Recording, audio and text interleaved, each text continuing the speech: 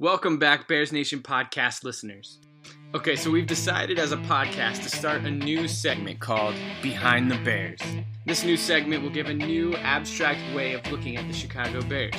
Not all Bears content is football content. In today's interview, we have Taylor Eichel, Chicago Sports Nation staff and Bears Nation Twitter admin. If you see a post on @BearsNationChai Twitter page, you could very well be seeing Taylor's work.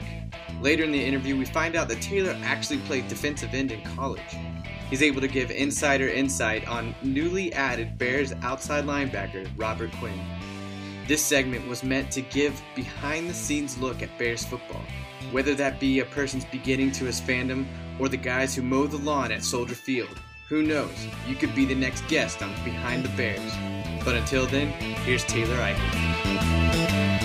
Today we have Chicago Bears fan and producer of content. He's our social media admin on Bears Nation. His name is Taylor Eichel. Is it Eichel? You said it correctly. I'm kind of impressed. All right. Eichel. Yes. Yeah. I always tell people it's just like Michael. Just just get rid of the M and you just got Eichel. Fair Super enough. easy. Yeah. All right, man. So I start these interviews off with a little icebreaker. So I was wondering, this is what I came up with. If you could sit down and have a conversation with any past Bear, Chicago Bear player. So any.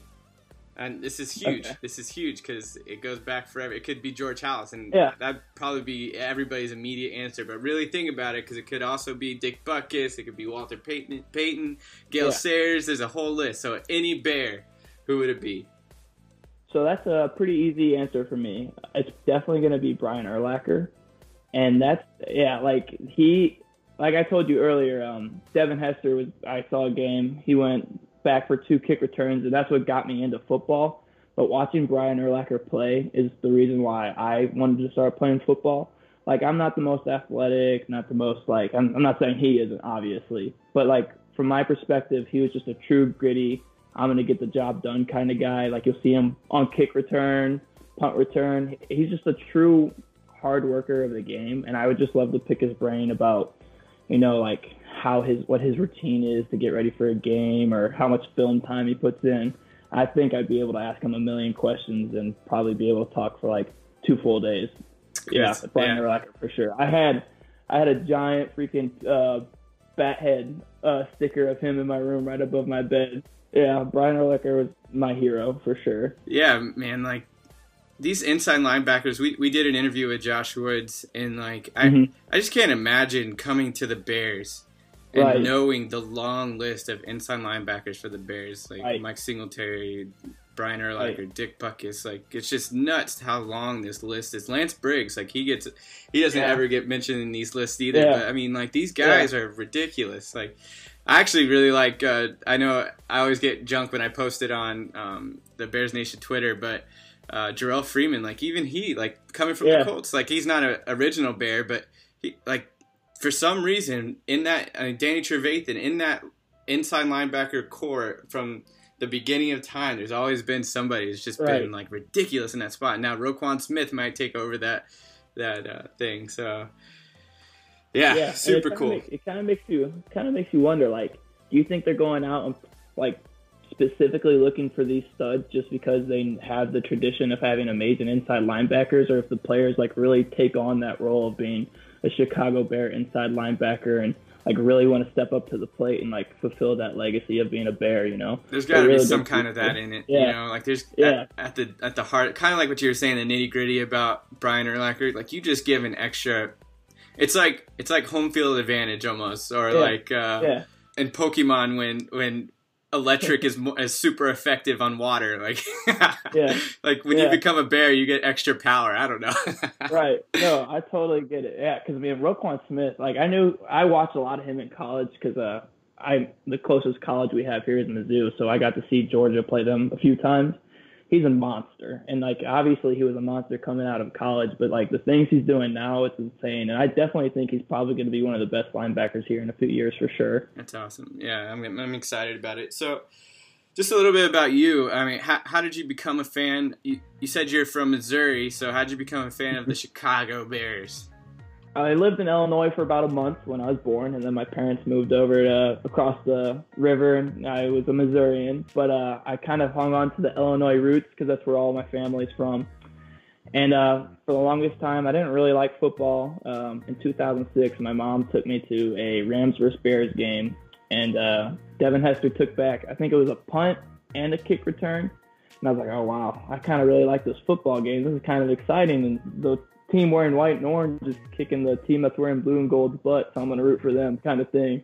And then after that, it was kind of just history. I mean, for some reason, I don't know if this is true for all, like, Chicagoans, but, like, for some reason, St. Louis has a deep hatred for Chicago sports. And I don't know what it is, but I feel like St. Louis fans are more vocal of it than Chicago fans are, because I think Chicago fans kind of just brush it off like, who are you guys kind of thing. And I just loved being that one guy from my friend group that could be like, yeah, I'm a Bears fan, better than the Rams, that kind of thing. I liked being different. I didn't want to follow the crowd. I wanted to be different. So, and just the Chicago defense those few years, I loved everything about the defense. So that's what got me hooked, really. And I've stuck with it since then. So It's rooted somewhere in baseball, I think. I can't remember what it is. Someone's told me before. It has to do with the Cardinals and the Cubs, but I can't. If you're listening right now and you know the answer, don't be afraid to tag us on Twitter or something, because I'll probably Google it later. So, but I know it has to do with the Cubs and the Cardinals for sure. Actually, I want to say that it has something to do with Wrigley Field. Actually, like maybe they both played at Wrigley Field at one point, or. I can't remember. I'm not going to pretend like I do. So, from Missouri, now you're a Chicago Bears fan. What's your coolest Chicago Bears experience? Like, whether it be at the field or with a player, or can you think of a time? Yeah, no, that's a good question. I would have to say it's definitely probably the first game I ever got to go to in Chicago. It was, I think it was the day after New Year's. I think it was New Year's Day or the day after. It was Mitchell Trubisky's first year. He was a rookie. I think we were 3-12 or something at this point. No, I think we were like 2-12 or something at this point, and the season was kind of wrapping up.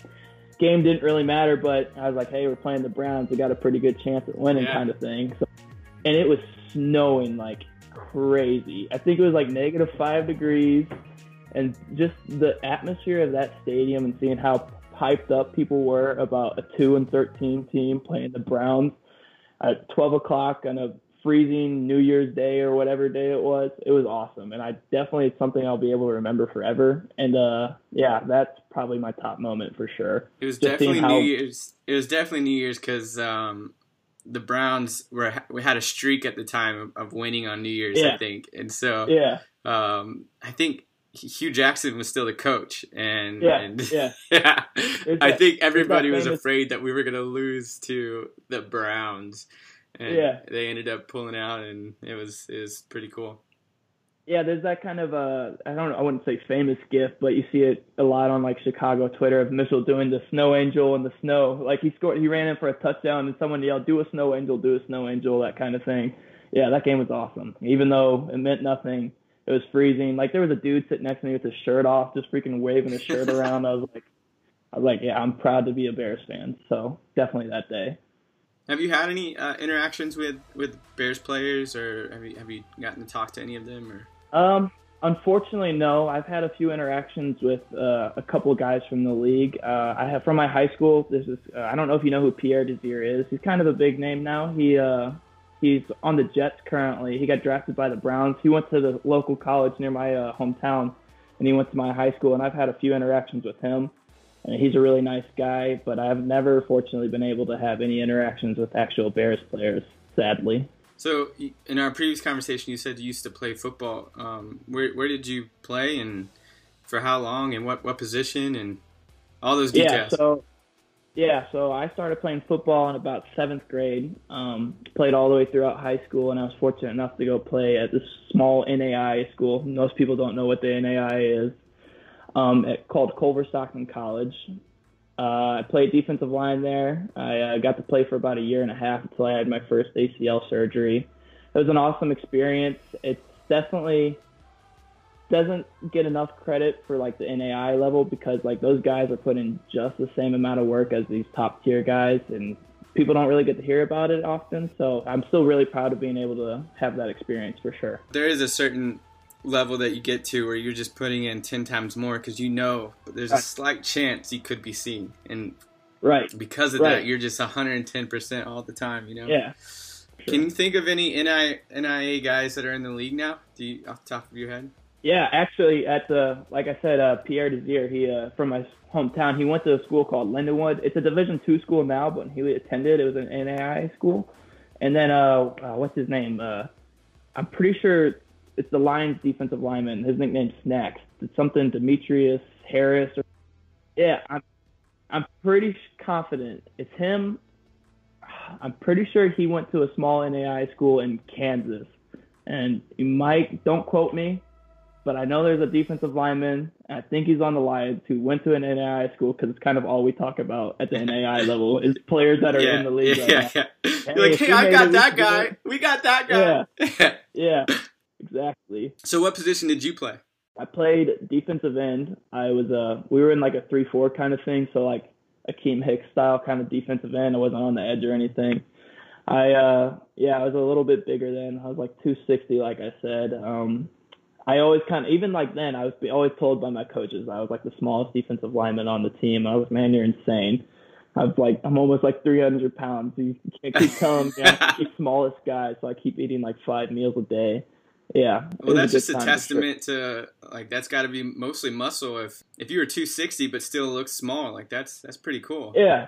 No, I really try to model my game after Julius Peppers. I was a real big Julius Peppers fan for the longest time. I always the pass rush was my thing. This was before the Khalil Mack era in Chicago, so I didn't get to go nuts about him. But yeah, I always tried to be quick hands, quick feet off the edge. I wasn't really a big run defense kind of guy. Like I was driven to go tackle the quarterback. I hated quarterbacks no matter if they were on my team. Didn't care if I didn't know him. Like I was gonna get that guy, and he's done. That was my goal. Practice, different games, scrimmage games. It didn't matter. He handed the ball off, and you still tackled the quarterback. Yeah. No. Yeah. There was plenty of instances when I've done that for sure. I've got yelled at by my coaches a few times for tackling a quarterback when he didn't have a ball. But hey, he's got bad one. He's all right. No, that's cool to get a little bit inside the head of a defensive player who's like, because you hear about the guys who are really good at the run game. So like an Eddie Goldman, he's really good at the run game.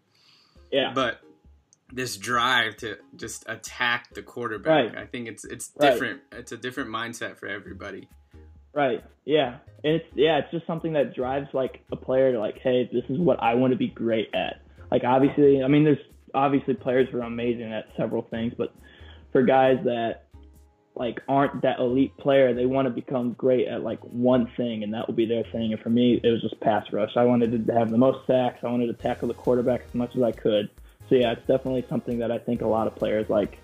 I think it's a lot of players' mindsets for sure. So do you have any? Did you get to look up? I forget his first name, but Quinn, the new outside linebacker for the Chicago Bears. Did you get a chance to look at his game at all? And he seems to have that mindset, like quarterback first. Right. So yeah, funny enough, Robert Quinn was drafted by the Rams, and I had a bunch of Rams friends, and this is when the Rams were like, I always remember teams by who the quarterback was at that time. I think this was Sam Bradford era Rams. So they weren't that great on offense, but their defense was killer. And I would never tell my friends this, but that Rams defense with Robert Quinn, they had a bunch of Janoris Jenkins was still on the team then. Chris Long was James there. Chris Long, yeah, James Laurinaitis. I don't know if a lot of people remember him. I remember him. Really good. I just loved his name. That's why.